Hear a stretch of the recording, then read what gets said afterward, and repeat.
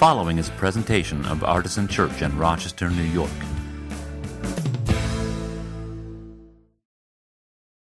Well, today we are kicking off a new theme for the year at Artisan. Now, our years run from summer to summer, but you know how the world goes. Things don't really get started until the school year begins, and so we're just kind of getting rolling with this new idea starting this week, and the theme is Beloved Community. This is a phrase that was popularized by Dr. Martin Luther King to describe a world that conforms to God's vision for creation, where racism and violence and poverty are no longer dominant, where we are all connected by our mutual love and care, and where the boundaries and divisions that separate us have been eradicated. That was Dr. King's way of describing the vision. We're going to use the simple shorthand phrase, loving our neighbors as ourselves. Now, I'm not usually the one that asks you to say something with me, but would you say that with me? Loving our neighbors as ourselves. That's going to be the watchword for us for this coming year. And it's something that I will preach on. We have a whole series here starting today called Beloved Community, so I'm going to be preaching on it for a month or so. But unlike in the past with our other themes, and if you've been at Artisan for a while, you know that we've had these themes many times over the last several years. Unlike in the past where it's going to be lots of sermon series peppered throughout the year where I'm teaching on the theme, this year I'm just going to keep preaching on the lectionary, that schedule of scripture texts, because I like working that way. It's nice to know what's coming up. It's nice for you to know what's coming up. And here's the good news. I can still preach on Beloved Community by using the lectionary texts because, spoiler alert, Beloved Community is a biblically informed concept. And as a matter of fact, this whole ostensibly topical series, Beloved Community, is based on the lectionary text for the next 4 or 5 weeks. So instead of me preaching on little subtopics throughout the year, we're going to live out Beloved Community in our life as a church. It's going to permeate everything that we do. Hopefully it will inform the types of activities that we do, the types of service projects that we engage in. Hopefully it will be present with us while we're doing social connection events and getting out into the neighborhood to do various outreaches and things like that. Beloved Community is going to be the thing that kind of echoes across all that we do, we hope, this year.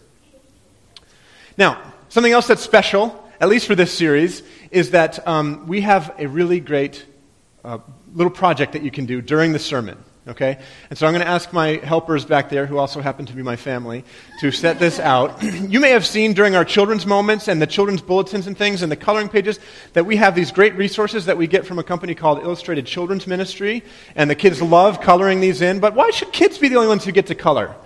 So we bought some of their poster coloring pages that are, they hit the themes of Beloved Community. So I want everybody in the room, adults included, to take at least a minute or two back there at the table, and you can see a picture of what these look like. There's the uncolored one. Now, I don't want to set the bar too high, but they sent us one that's been colored in as well. That's really great. We might not reach that. We're Artisan Church. We'll do our best. So you can go back there. If you just need something to occupy your mind so that you don't have to listen to another middle-aged white guy talk for 25 minutes, you can be back there the whole time. That's fine. But if you just want to go back and do like a couple little pieces, you can do that as well. And this is for everybody. Now, kids, if you're here with us, some of the younger than usual kids are with us, as Jesse said, for one more week. Now, they have their busy bags. That doesn't mean they can't color, but it does mean that there should be room for you to color even if you're a grown-up. So starting now, that means somebody should get up and go color the coloring pages. And thank you, that's good. And at any time in the sermon, if you get up, I'll assume that you're just participating in the artisan-sanctioned activity, whether you're getting coffee or not. All right, so we're going to turn our attention today to the New Testament epistle reading from the lectionary. This is from the book of James. Now, I'm going to give you a little bit of a Bible life hack for the book of James and how to find it. You could use the page number that I put on the screen, but what fun would that be? All right, this is going to be a little Bible life hack, kind of like the scriptural equivalent of knowing that you can push the tabs in on the side of the aluminum foil box and it will hold the tube in there. How many of you didn't know that? How many of you, I just gave you a real life hack? All right, it works with the plastic wrap as well. So if you learn nothing else today, you at least have a tidier kitchen or something. I don't know. So Many of you know the Bible's divided into two parts. If you already know all this, just come with me. It'll be very fast. Old Testament and New Testament. The Old Testament is the term that Christians give to the Jewish scriptures, and the New Testament is the term that we give to our own scriptures, which kind of informed the Christian church in the early days and has continued to inform the Christian church throughout our entire history as a religion. So in the New Testament, we start off with the Gospels, 4 books, Matthew, Mark, Luke, and John. These are the books that tell the story of the life and ministry and teaching and death and resurrection and ascension of Jesus. After the 4 Gospels, we have one book called Acts, or the Act of the Apostles. This is the book that tells the story of the formation of the early church. Lots of wonderful stories in there as they figured out what it meant to be still Jewish, but also Christian. And that has reverberations for us today. And then we get into almost the rest of the whole Bible is letters. We call them epistles. They're letters written by the apostles of the church to the Christian churches, or in some cases to individuals in the Christian church, to help them understand how they should live their Christian life. Now, here's the life hack. It's a Bible hack, really. When you get into the epistles, the letters, they are organized first by author, and then within an author, they're organized by length. Did you know that? So right after the book of Acts, Matthew, Mark, Luke, John, Acts, we have the book of Romans, which is the first of the Pauline epistles, the letters written by the Apostle Paul. Except it's not the first one that he wrote, it's the longest one that he wrote. And then the next one is 1 Corinthians, and then we put the 2 Corinthians in there because they're together, and then it goes on like that, from longest to shortest, until we get to Hebrews, which is written by somebody else. We don't know who wrote Hebrews. That stands by itself, and right after Hebrews is the book of James. That's what we're looking at today. So there's a little life hack for you. If you want to know which epistle comes next, just search your memory banks, recall which one was the longest and the shortest, and put them in order, and then you'll be fine. I think I might have made it harder, not easier. But anyway, so this is the letter of James. Now there are several people in the New Testament named James. This one we believe is the brother of Jesus. Can you imagine being the brother of Jesus? Like some of you had a brother who was really good at basketball. You were like always in his shadow. You got nothing on James. And James was the leader of the church in Jerusalem. So when you see these disputes in the book of Acts, there was one dispute that's described in Acts 15, and James is overseeing the resolution of that dispute. He was a very important figure in the early church, and he cared a lot about how Christians lived their lives. And it shows in this epistle, this letter, as we'll see. By the way, Martin Luther, the great reformer, the great Protestant reformer, hated the book of James. He thought it should be removed from the Bible. He went so far as to say, it's so bad it couldn't have been written by Jesus' brother. It's just somebody else using that name. It's an epistle full of straw. He actually said this about the book of James. Why? Well, because it conflicted somewhat with his pet theology. He was very, very concerned, I think, with good reason, with the idea of justification by faith, but he didn't want anything to do with something that was works because that was too Catholic. And so he wanted to kick this book right out of the Bible. So if you think the whole thing about you're just changing with the winds of culture, or you're not obeying the Bible because you don't like what it says, if you think that's a uniquely modern/postmodern thing, no, one of the great figures of the church had the same problem. And especially if a Lutheran ever comes up to you and says that, you can say, no, sorry, you don't even know what you're talking about. All right, anyway. With that rather lengthy background out of the way, let's see if we can figure out what James has to say about beloved community, about loving our neighbors. When I do this with my hands, you're supposed to say it with me. About loving our neighbors as ourselves. Thank you. All right. And lest I can be accused of burying the lead even further, I want to jump right to verse 8 of chapter 2, because it turns out that when you get to verse 8, James is right on target with this idea. Here's what it says in verse 8. You do well if you really fulfill the royal law. According to the Scripture, you shall love your neighbor as yourself. Now, where do you think James got this idea? His brother! Thank you, Penny. His brother said this. Jesus said this. Do you remember the story?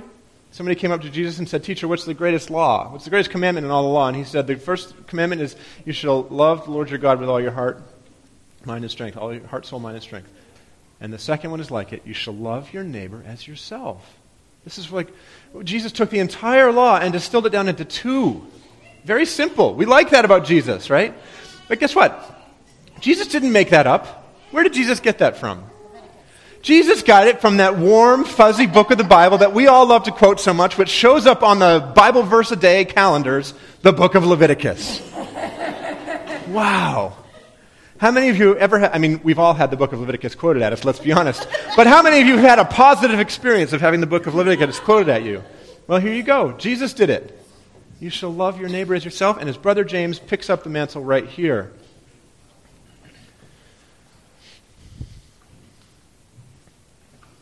Now, I think we all have a picture of what it means to love our neighbors. And the picture is based on who our neighbors are. So if I was to ask you to stop for a second and picture your neighbors, your actual neighbors, who are the people who live next to you, and what do they look like? I bet that they look a lot like you. Right? So it's usually somewhat easy to imagine loving your neighbor as yourself. We may have a particular neighbor that we don't like very much, but you can love your neighbor as yourself. It's easy because chances are your neighbor looks just like you. Chances are your neighbor talks just like you. Your neighbor probably shops just like you and drives just like you. Your neighbor is probably you with a different name and a different street address. And that is probably due to the fact that in our community especially, but all across America, we continue to be racially segregated. The reverberations and echoes of Jim Crow continue. Long after it ceased to be the law of the land, we still are segregated by race. And we're segregated in our communities, if not racially, then certainly economically and culturally. And so it's not usually too difficult to imagine loving our neighbors as ourselves because our neighbors are so much like us. And that's why I think when Jesus gave this law about loving your neighbor as yourself, and he was asked the follow-up question, well, who is my neighbor? How did he answer that question? He told a story. This is Jesus' way. It's rather infuriating. Someone asks a straight question, and he says, well, imagine there was a man. And you're like, oh, here he goes again. Jesus tells what story in answer to that question, who's my neighbor? The Good Samaritan, the parable of the Good Samaritan, right? This story about how all of his listeners' expectations were wrong about who was good and who was godly and who was deserving of love. So we might have a picture of neighbors who are similar or the same as us. But I don't think James is talking about a neighbor love that assumes that kind of sameness. It certainly is not likely that he was if he's teaching in the Jesus tradition, which, Jesus was his brother after all. You do really well, James says, if you fulfill the royal law according to the Scripture, you shall love your neighbor as yourself. And then he said that word, but. I don't want to be overly irreverent, but you should look out for the buts in the Bible. Right? That's one of the rules. It's kind of like, what's the therefore? Watch out for the buts. But if you show partiality, you commit sin and are convicted by the law as transgressors. Convicted by the law? What law? The royal law, the one he was just talking about. The law that we love so much because it takes all this complexity that seems so impossible and maybe even unnecessary, and it distills it down into 2 commandments, love God and love your neighbor. Guess what? It's simple, it's beautiful, but it's not easy. And it convicts us as sinners when we, at least in one example, show partiality. In other words, if you want to obey that law, but you show favoritism to one group over another, that law will stop being grace and beauty to you, and it will begin to convict you. It's beginning to convict me, and it's going to convict all of you in just about 5 minutes. So we can go back now to the beginning of this passage and pick up the context. We'll see where James was coming from when he said this. When he quotes that pretty law of Jesus, he had just said all of the following. My brothers and sisters, do you, with your acts of favoritism, really believe in our glorious Lord Jesus Christ? He went for it on the first verse. He said, you don't even believe in Jesus when you act that way. For if a person with gold rings and in fine clothes comes into your assembly, and if a poor person in dirty clothes also comes in, and if you take notice of the one wearing the fine clothes and say, have a seat here, please, while to the other who is poor you say, stand there or sit at my feet, have you not made distinctions among yourselves and become judges with evil thoughts? Listen, my beloved brothers and sisters, has not God chosen the poor in the world to be rich in faith and to be heirs of the kingdom that he has promised to those who love him? But you have dishonored the poor. Is it not the rich who oppress you? Is it not they who drag you into court? Is it not they who blaspheme the excellent name that was invoked over you? And now this is going to sound familiar. You do really well if you fulfill the royal law according to the Scripture. You shall love your neighbor as yourself. But if you show partiality, you commit sin and are convicted by that law as transgressors. For whoever keeps the whole law but fails in one point has become accountable for all of it. And then the lectionary jumps us ahead to verse 14. What good is it, my brothers and sisters, if you say you have faith but do not have works? Can faith save you? If a brother or sister is naked and lacks daily food, and one of you says to them, go in peace, keep warm and eat your fill, and yet you do not supply their bodily needs, what is the good of that? So faith by itself, if it has no works, is dead. And that's why Martin Luther didn't want to put it in the Bible. So James is specifically talking here about religious assemblies that show favoritism to wealthy parishioners and wealthy visitors, which we would never do, right? I mean, the other churches might do that, but we at Artisan would never do that, would we? I mean, if we stop and think about how each one of us actually does respond to different types of people when they walk in the door, I think we'd have to admit that we do show some kinds of partiality. It's not a question of whether or not we do, because we do. I'm interested in why we might do it. Because if you understand why you do something wrong and sinful, it can be helpful in correcting that behavior, that attitude. So here's the problem as I see it. I don't think you're going to like what I'm about to say. I'm not sure I like it, but I think it's true. I think ultimately most of us believe that rich people are better than poor people. I think even those of us who are woke social justice warriors and want to eradicate poverty, we usually think that rich people are still better than poor people. That's half the reason why we are, in this twisted kind of way, motivated to bring them out of poverty, because we think their life is not as valuable in its current state. And if they could just be more middle class, more like us, that their life would be more valuable. And so for their sake, we should lift them out of that.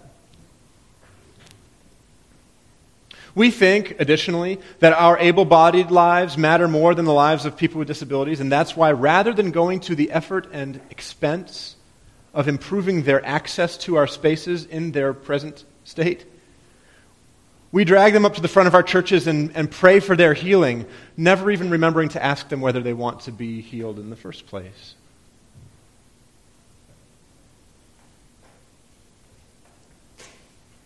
We think that our culture is inherently better than other ones around the world, so we run missions programs that don't seem to make a very clear distinction between spreading the gospel of Christ and spreading the gospel of Western culture. I could go on. But here's the point. True justice, true righteousness, and don't make a distinction between those two things, it does not come when a privileged person decides to stoop down and help an underprivileged person. True justice comes when we remove the language of stooping down altogether. True justice comes when we realize that we are all connected, that we are all one, and that there is no one who is better than anyone else. That when one person hurts, we all hurt. That when one person rejoices, we all rejoice. That when one person is enslaved and in bondage, we are all enslaved and in bondage. And when one person is liberated, we are all liberated. This is the vision of beloved community that I hope and pray will shape Artisan Church over the coming year. And it starts with recognizing an important theological truth. One of the great questions from the Stump the Pastor week last week, and there were some great questions. Most of the questions were way better than any of my answers. But one of the questions was referring to things like the book of Proverbs, which I have taught in the past. We need to remember they're proverbs and principles rather than promises, and there's a distinction between those two things, and that it doesn't mean it's less valuable to us as Scripture, but it does change how we apply it and interpret it. And the question was about, well, how do you know which is a principle in Scripture and which is just a little specific detail for one time?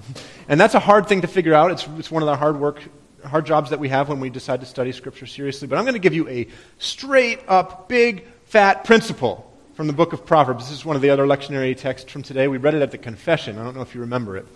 Proverbs 22, verse 2. The rich and the poor all have this in common. The Lord is the maker of them all.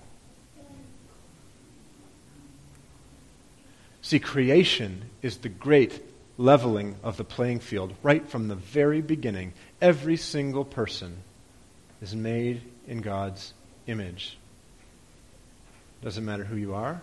Doesn't matter what color you are. Doesn't matter who you love. Doesn't matter. None of that changes anything about you bearing what the Latin church calls the imago Dei. It's important they give it a Latin name. The imago Dei is the image of God. Every single one of you in this room bears that image equally. It's inherent to you being made by the same God.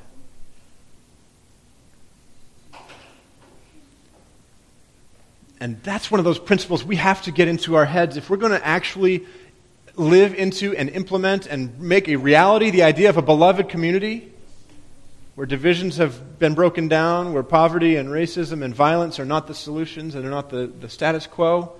We have to understand that every person is made by the same God in that God's image. The rich and the poor all have this in common. The Lord is the maker of them all. The rich and the poor, and the black and the white and the brown, and the man and the woman and the non-binary person, and the straight and the gay and the bi person, and the disabled and the non-disabled person, and the Republicans and the Democrats and the independents, and the city dwellers and the suburbanites and the small town farm people. All of them made in the image of the same God. We all have this in common. The Lord is the maker of us all.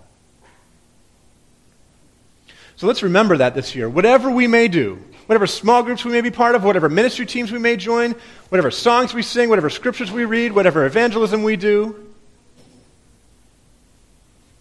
whatever justice initiatives we undertake, whatever neighborhood outreach we try to do, every person we come in contact with, every person we work alongside and serve, every person who serves us, all of us, made by the same God. Creation, the great leveling of the playing field from day one. May that inform us, inspire us, and convict us this year. Amen. Well, I want to invite you now to come and receive Holy Communion. And man, what a perfect time to remember that the sacrament of communion is also a great leveling of the playing field. Jesus invites us all to his supper, to his table, to receive his body and his blood, broken, shed for the forgiveness of sins. This is the table not of the church, but of the Lord. It's to be made ready for those who wish to find him here. It's his will that those who seek him would find him here. And so, all are invited to come and receive communion. Take a piece of the bread, dip it in one of the cups. We have a gluten-free bread in the middle. We have both wine and juice. Choose the combination that's best for your health and your family's life together. Receive that right at the table. Remember Christ's sacrifice for you and for all. May it be food for your spiritual souls, your hungry souls. May it be an act of unity with each other, with Christians around the world. I'm going to invite you to come up through the two middle aisles here. We have a different seating arrangement this week. Take communion at the table and then go out to the outside to go down back to your seats. And there's a member of the prayer team who'd be happy to pray with you if you'd like during this time as well. Our table is open. Come and receive his grace.